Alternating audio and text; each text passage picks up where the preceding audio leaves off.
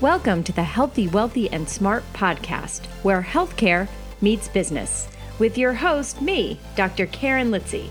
And just as a reminder, the information in this podcast is for entertainment purposes only and is not to be used as personalized medical advice. Enjoy the show. Hey everybody, welcome back to the Healthy, Wealthy, and Smart podcast. I am your host, Dr. Karen Litzy, owner of Karen Litzy Physical Therapy, a concierge practice located in the heart of New York City. Now, in today's episode, we are talking about the importance of trust in the world and the lack of trust in the world. So I'm really happy to be joined by Dr. Darryl Stickel. Darryl is one of the world's leading experts on trust with over 20 years of experience. His PhD building trust in hostile environments from Duke University established him as a global leader for governments, businesses, and NGOs on practical approaches to building trust. He has worked for McKinsey & Company in their Toronto office, as well as advised the Canadian military on trust building in Afghanistan. He has served on faculty for the Luxembourg School of Business and the Center for Effective Organizations at the University of Southern California, and recently completed his book, Building Trust, Exceptional Leadership in an Uncertain World. His contribution to the field of trust has been recognized by his nomination to the Top Thought Leaders on Trust by Trust Across America, Trust Around the World. So today, we talk about the motivating factors behind his PhD studies, how his upbringing in a small town, which I can totally relate to, where community support was essential and how you build trust in that. And we also talk about building trust in your business. So if you are a business owner, if you are a healthcare practitioner, this episode is going to be so right up your alley, because building trust in your business, whether it's with your employees or with your customers, is everything. So a big thank you to Darryl for coming onto the program, and everyone enjoy today's episode. Hey, Darryl, welcome to the podcast. I'm excited to have you on to talk all about trust, which is something in this world that people don't seem to have a lot of these days. So I'm happy to have you on to talk about it. Welcome to the podcast. Thanks so much, Karen. It's a real pleasure to be here with you and your listeners. And like I said, trust is something that nowadays people don't have a lot of. They don't have a lot of trust in their political figures. There's not a lot of trust in teachers. There's not a lot of trust in the medical world. So when you did your PhD around the topic of trust, what motivated you to focus on that topic? So I started out, I grew up in a small town in northern Canada called Fort St. John. And there was a sense the town was fairly isolated. Winters were hostile. There was a sense of community there, that people had to help each other. And if you could help, you should. And so I grew up with that mindset. And then I had a series of mishaps and misfortune and struggles, and I developed a fairly strong sense of empathy for others. And so I found myself, I moved from there, because everyone should move from there, to Victoria, British Columbia. Okay. And I'd find myself sitting on the bus and people would just sit down next to me and say, I'm really having a hard time. And so for some reason, complete strangers would open up to me. And I thought to myself, like, why is this happening?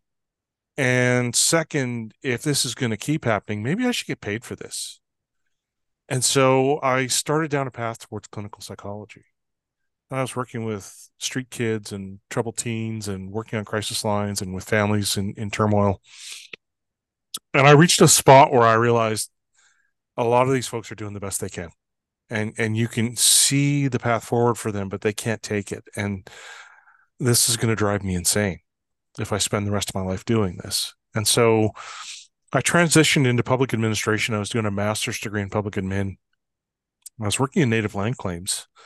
And they would ask me these deep philosophical questions like, what is self-government? Or what will the province look like 50 years after claims are settled?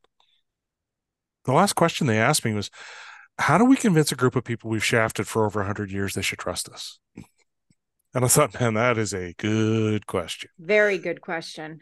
And so I went to Duke and I wanted to look at building trust in hostile environments. And so that's why I decided to focus on that. I ended up having, two people showed up at Duke around the same time I did who were considered leading academics on the topic. And so it almost felt like in retrospect that it was meant to happen, Mm-hmm. and they were on my committee. It was Sim Sitkin and Karen Cook. And when I finished, they sat me down and they said, okay, so when you first came to us, we actually had a conversation with each other and we said, too big, too complicated. He never solves it. We'll give him 6 months. He'll come crawling back to us. We'll let him chip off a little piece of this and that'll be his thesis. 6 months in, you were so far beyond us, we couldn't help anymore. All we could do is sit and watch.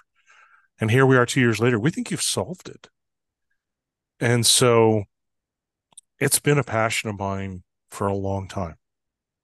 And I've spent the last, I went to work for McKinsey and Company. They said, wow, you got good client hands. Let's send you to the worst places possible. Um, and so I'd find myself working in places where clients really didn't want us to be there, where there'd been strikes, where there was going to be, staff reductions, just anywhere that it was a challenge. And so I was getting to apply the concepts that I had studied. And then I was injured in a car accident. I ended up with post-concussion syndrome. Mm. And I couldn't work 80 hours a week anymore. Um, and there was a real time of struggle. And so eventually I started back and started my little company called Trust Unlimited. And I started working with companies trying to help them figure out what trust was and how it worked, and most importantly, how to build it. And that's what I've done for the last 20 years. Amazing. Now, as you were, talking about your interest in trust, what did you find? So what was it you had said when you were at Duke? They said, oh, I think you got it. What did you get? So I started looking at trust from multiple perspectives. And I was a bit of an oddball because, most academics are sort of more inclined to one pure discipline or another. So they're psychologists or sociologists or economists or political scientists. They tend to have a focus. And I actually had multiple lenses that I used to look at problems. And so I started looking at the trust literature and I realized, the definition for trust is a willingness to be vulnerable when you can't completely predict how someone else is going to behave. That means there's an element of uncertainty and vulnerability in that definition. But none of the work I was looking at actually included elements of vulnerability. And so it was treating trust like a dichotomous variable, like it was either present or absent. Mm-hmm. But I'm going to say something. Your listeners are all going to be listening to this, and they're going to go, "Duh!" after I say it. But we trust some people more than others. Right. Yeah, right. Yeah. But but the literature doesn't say that, right? It doesn't acknowledge that because it doesn't include vulnerability. And so is it that it doesn't see trust as on a spectrum? It's either you trust or you don't, versus I trust this person more or less than the person sitting next to them. Yeah, and as bizarre as that sounds, once I've said it, that's where most of the literature seems to sit. Mm. And as I was going through this, I looked and I said, okay, so almost all this literature is looking at uncertainty. And in fact, it's all looking at a specific type of uncertainty. And so for me, when we decide to trust someone, we ask ourselves two fundamental questions. The first is, how likely am I to be harmed, which is perceived uncertainty. Mm. And the second question is, if I'm harmed, how bad is it going to hurt, which is perceived vulnerability. And those combined, so it's uncertainty times vulnerability gives us a level of perceived risk. And we each have a threshold of risk that we can tolerate. If we go beyond that threshold, we don't trust.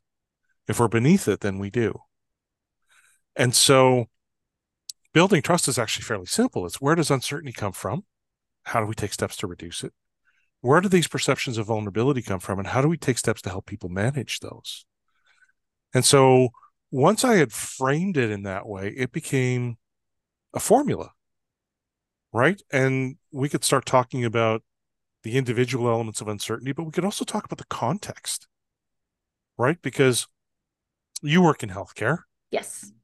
So people go into a doctor's office. The doctor says, take off your clothes. And you do. I've Right. tried that. I've tried that in other places. It doesn't. It, So if you go to like McDonald's and order a cheeseburger and they say take off your clothes, you're not going to do it. not as often. No, Yeah, no. yeah. I mean, right situation maybe, but um, and if we just took that example, we had the same two people dressed exactly the same, and we moved the setting from a doctor's office to a gas station restroom.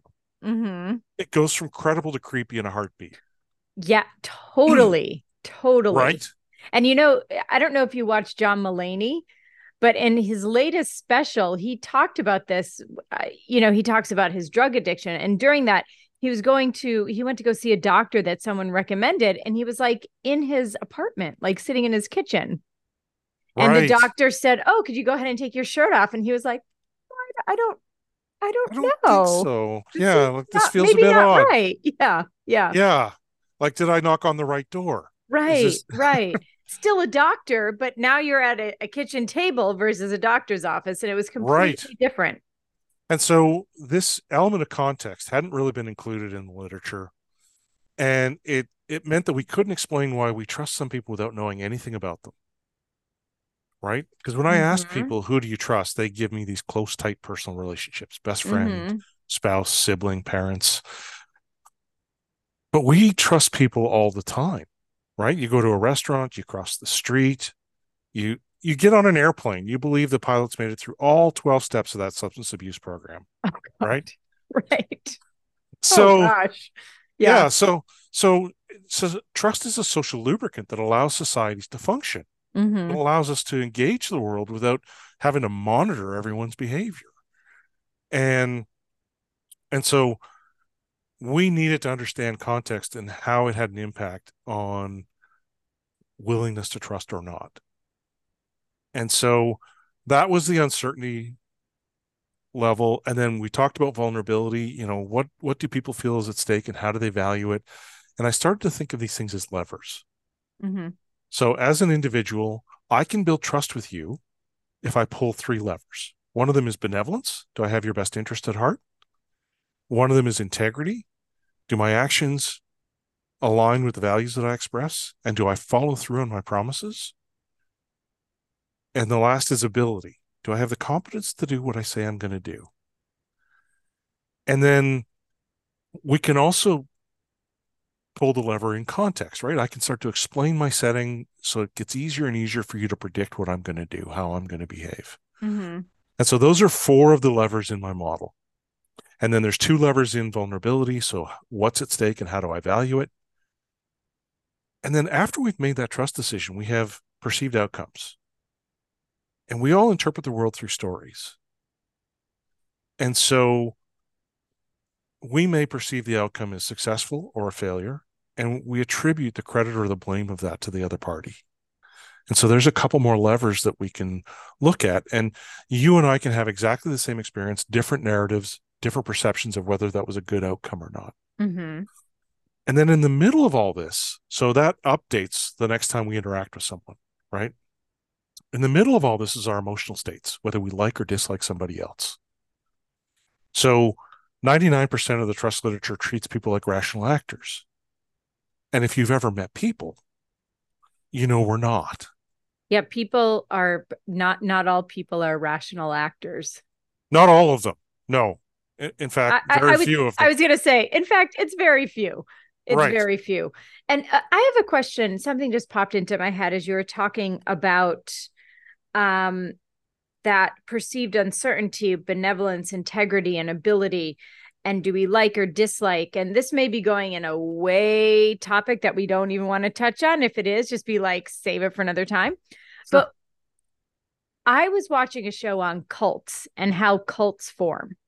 So Okay. people put a lot of trust in the leaders of a cult, whether it be in Jonestown or Waco or and so I'm sure these principles are at work because people really trust those leaders, obviously, with their lives. Right. And so, is that like an extreme trust view, or is that a normal trust view? Well, so when we start seeing things like cults and cults of personality, Mm-hmm. The challenge that we face, and this is why, we see extreme conflict that seems to be so resilient. Mm-hmm. And this is what got to trust in hostile environments, is those emotional states become so overpowering.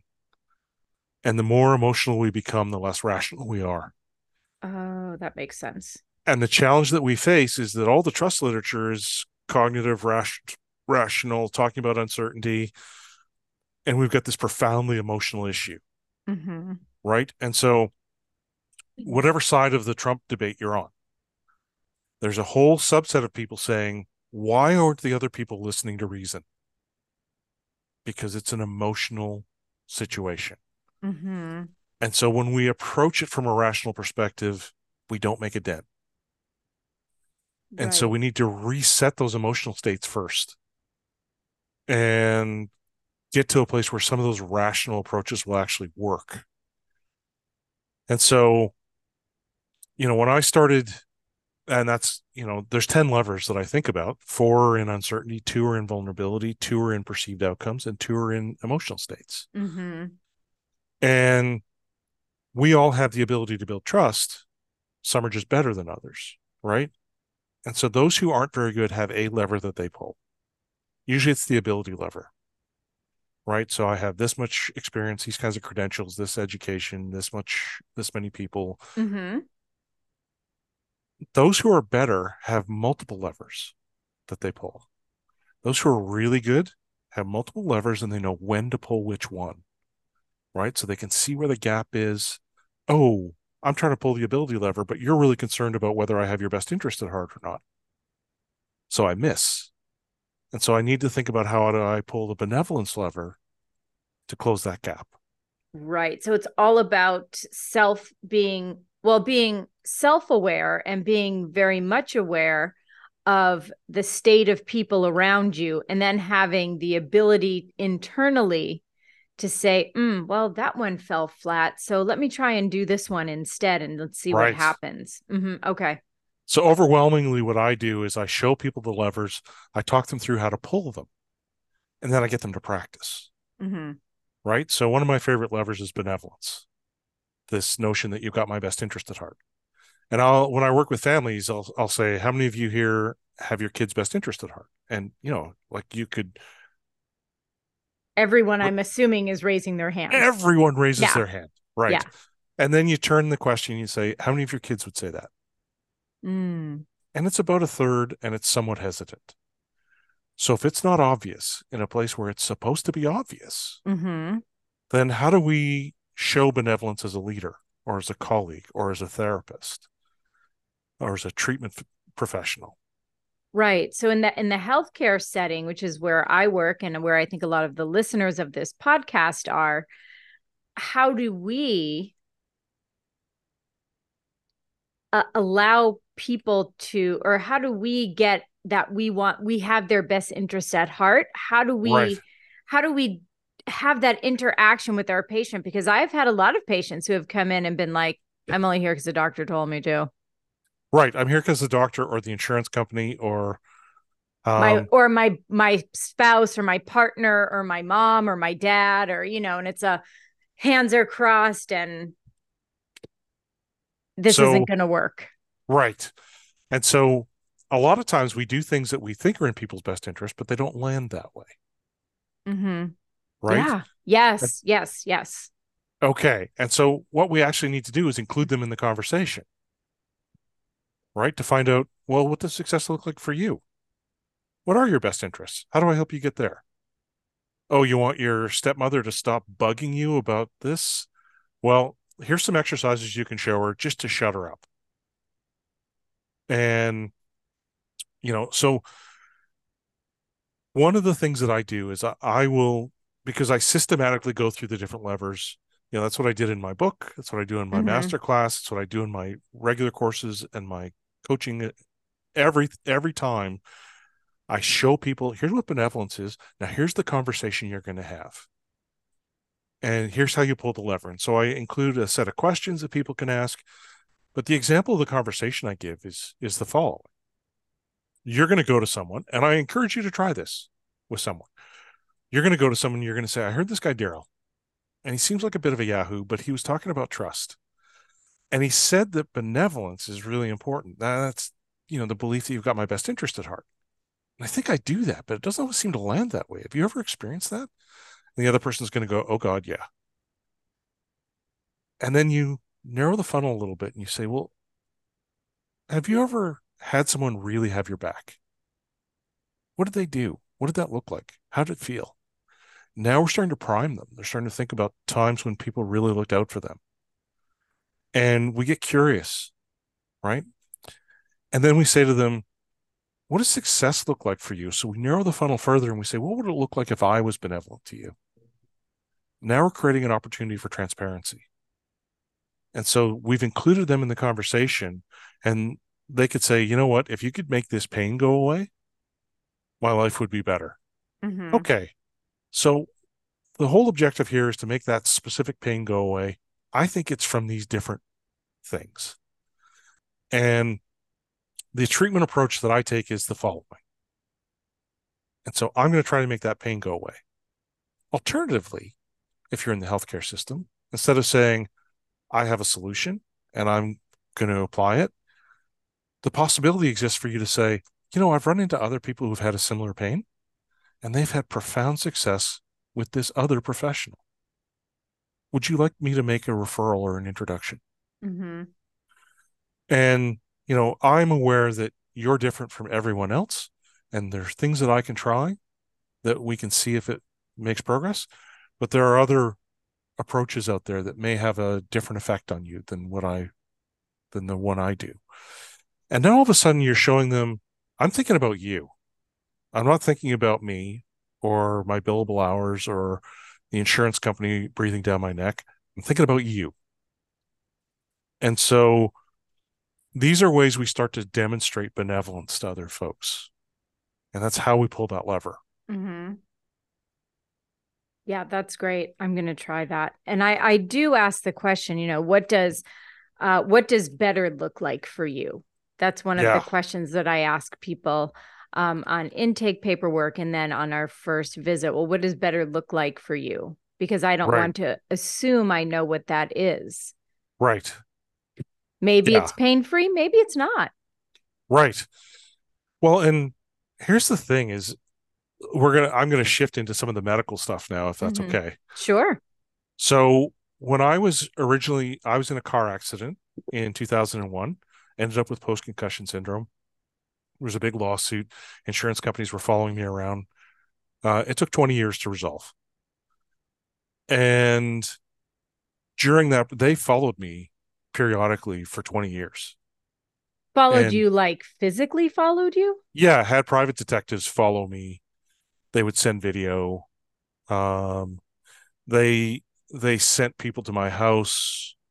They had different people doing assessments on me constantly. Mm-hmm. They would deny treatment, and then I'd have to go through a whole process.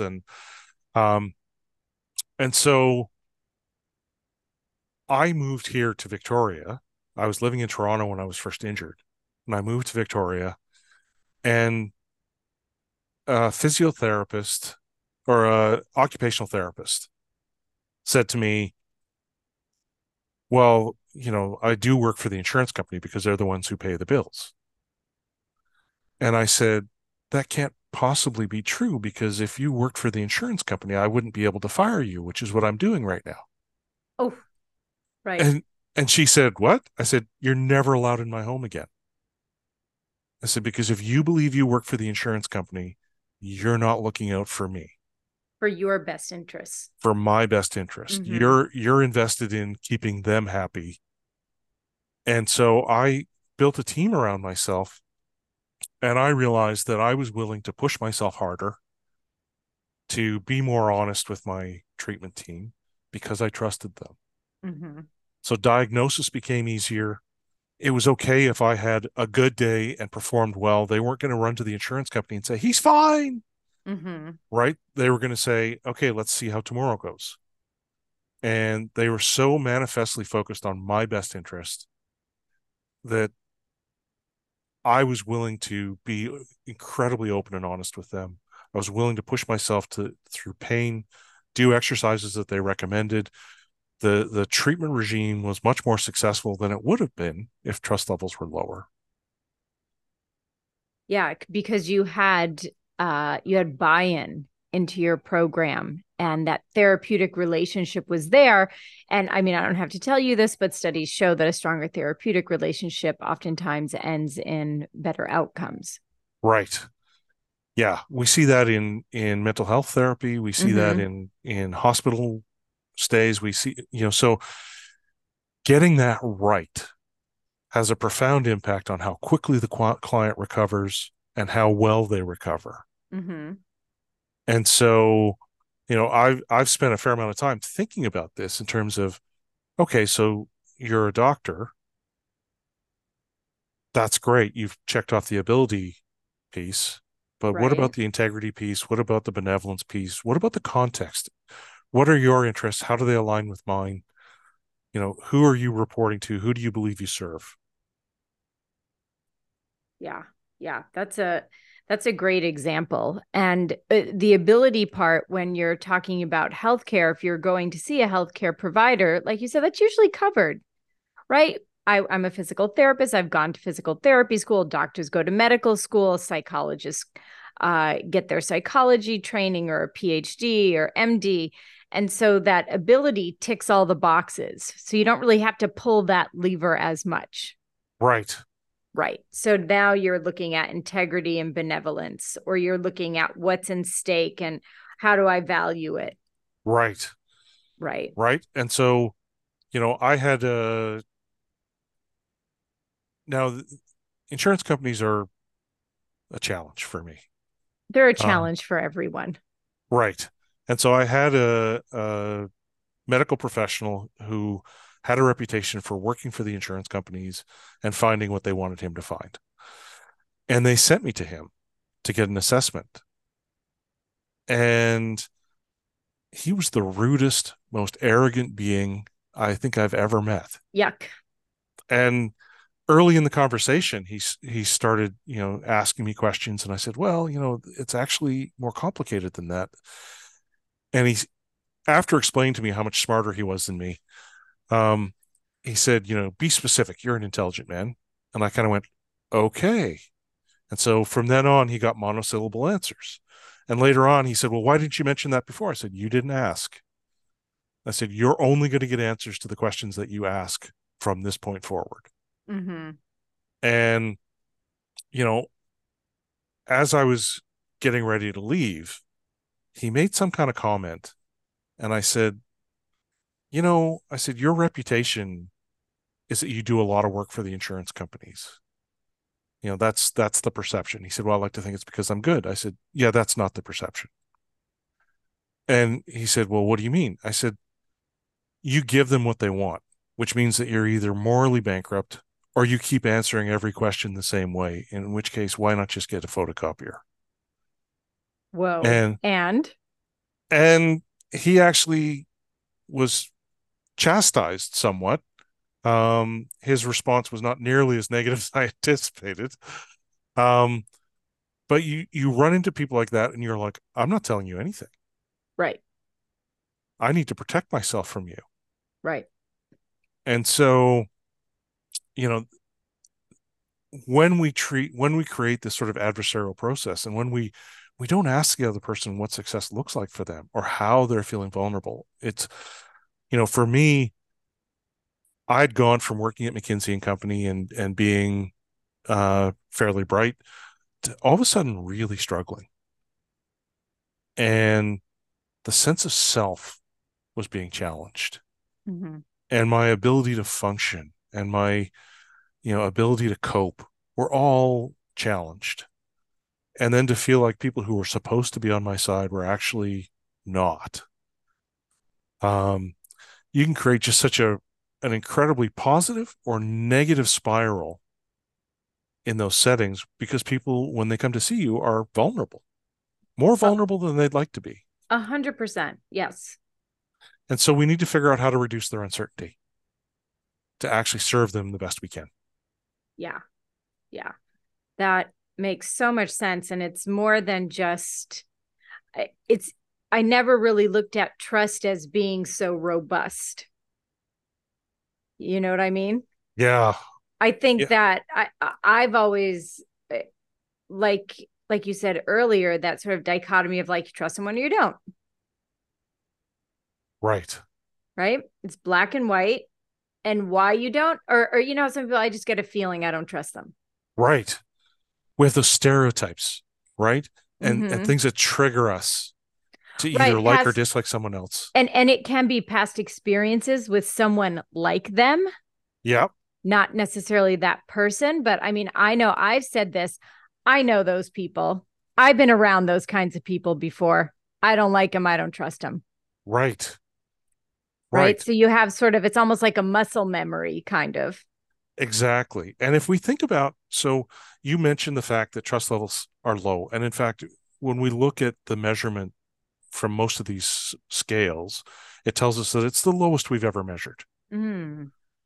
And let's think about the formula that I prescribed, right? Uncertainty times vulnerability equals risk. Well, our vulnerability hasn't really gone down, but our uncertainty's bouncing all over the place. Mm-hmm. We're not quite sure what the rules are anymore. There's people actively trying to discredit those that they don't agree with for short-term Mis gain. Misinformation, disinformation, social media, all of those things make for a lot of uncertainty in this world. And I mean, I always am thankful that I grew up in absence of social media, Right. right? Or if you think about like looking back to someone like Walter Cronkite, right? The most trusted man in America. He's reading the Right. news. Now, how many, if you were to poll Americans, how many of them trust all the newscasters? Very few, right? Very Trust levels in few. media are really low. Right. So what And happened? What happened in those 50 years?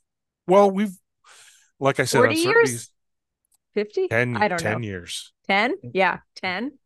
So we've seen uncertainty escalate because of changes in technology, Mm. because of changes in norms and values. And I'm not saying anything positive or negative about the changes that we're seeing in terms of what people think is right or wrong or how they behave in the world, but it means the rules are changing. Mm-hmm. And that promotes a great deal of uncertainty. And it makes us hard to know what we can say and what we can't, who we can talk to and who we can't, Right. how we can engage. Right. So if I were to say something, hey, I'm pro Trump, it would trigger a response and an emotional reaction. If I was to say, hey, I'm anti Trump, it would do the same, but with a different subset of the population. Mm-hmm. And so we try not to say anything. Right.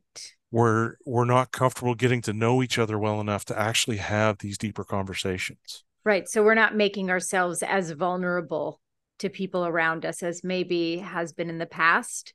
Yeah. And Uh-huh. that's because uncertainty goes, early in relationships, uncertainty's high, means we can tolerate a small range of vulnerability. Mm-hmm. As that uncertainty goes down, as that relationship gets deeper and closer, the range of vulnerability we can tolerate starts to grow, Ah, right. right? But if we see uncertainty bouncing all over the place, it's really uncomfortable to be more vulnerable. Right. So uncertainty times vulnerability equals risk. So everybody's little high on the risk scale. Most of It's us are like bouncing. most everything's a high stakes game these days, right? It feels that way because even in a Yeah. conversation like you and I are, I'm on an island off the west coast of Canada and you're in New York. Yeah. And, it feels like, wow, if I say the wrong thing here, it could be really bad. Oh, right.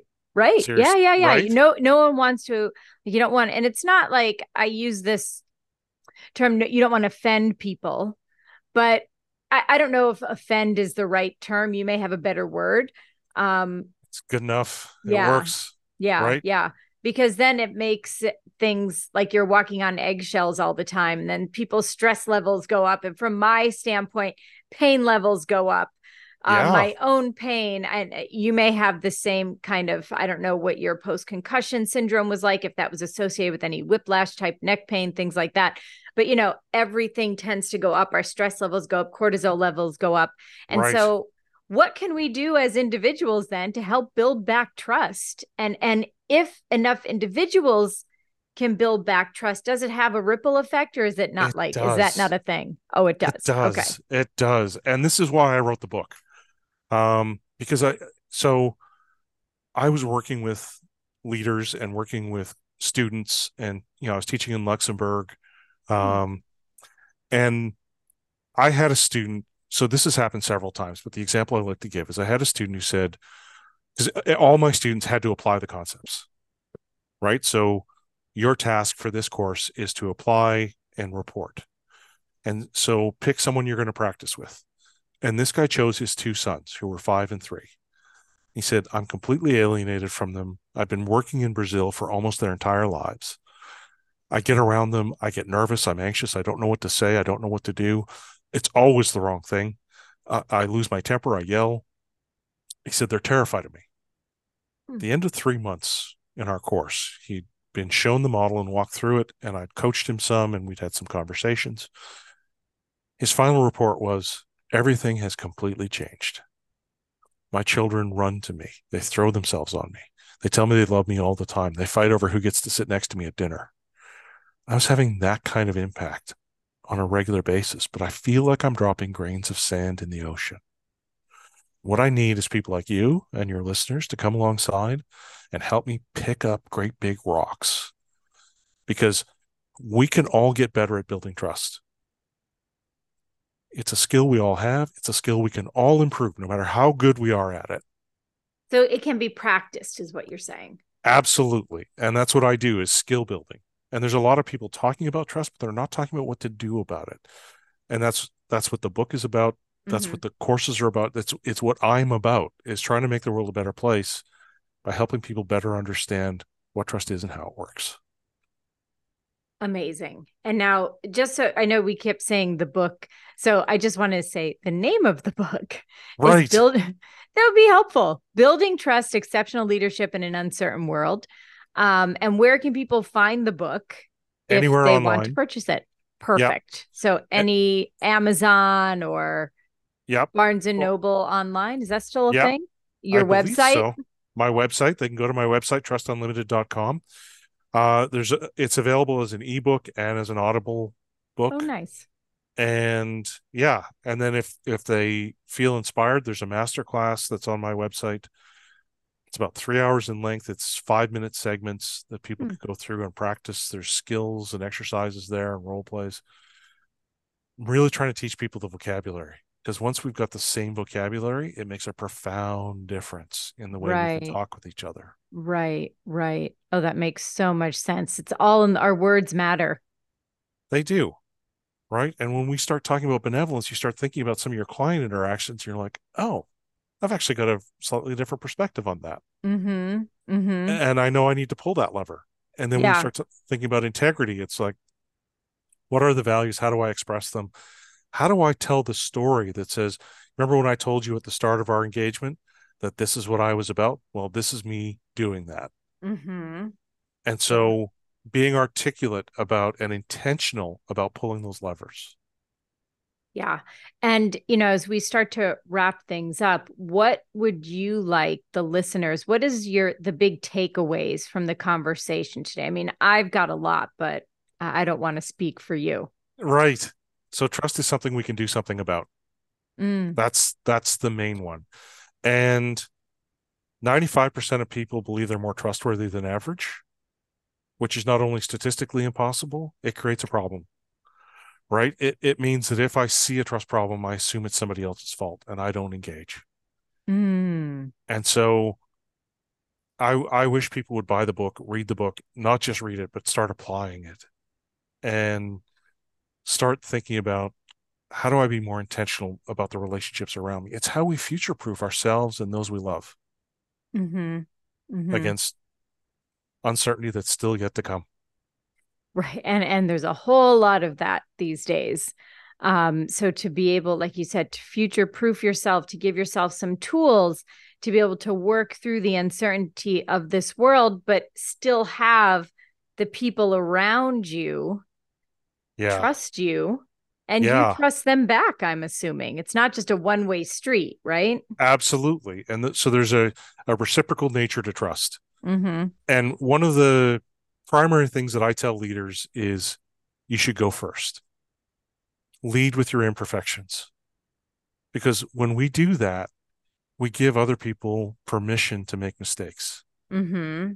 One of the things I would encourage every leader who's listening to do is to say to their people, what would have made me a great leader 10 years ago, it's not the same thing that would make me a great leader today. And what will make me a great leader 3 years from now is going to be different. Mm-hmm. And to be a great leader, which is what I want to be, I'm going to have to try new things. I'm going to have to explore. I'm going to have to experiment. I will stumble. I may fall.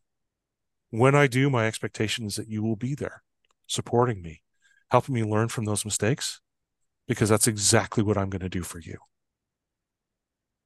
Great. Hopefully people listen to that over and over again. They can write it down. It's a great speech. So if you're a CEO, you're a team leader, you're a student leader, you're a leader in your organization, professional organization, that is a great couple of sentences so write it down, everybody. Write it down.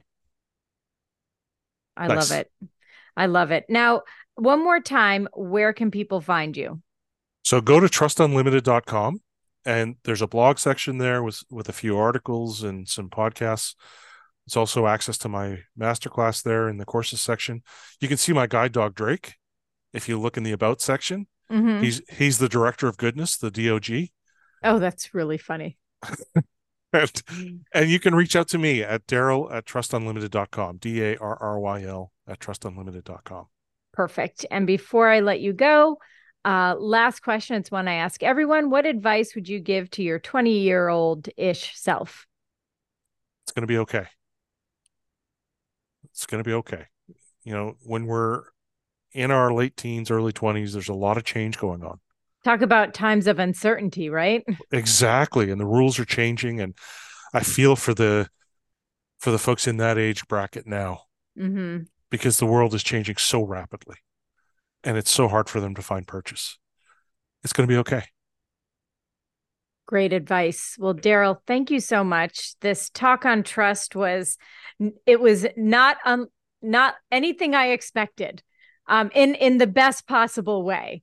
I absolutely loved it. Thank you so much for your time. I appreciate you coming on. Thank you. You're very welcome. And everyone, thanks so much for tuning in. Have a great couple of days and stay healthy, wealthy, and smart.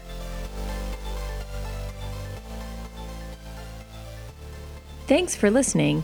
And don't forget to leave us your questions and comments at podcast.healthywealthysmart.com.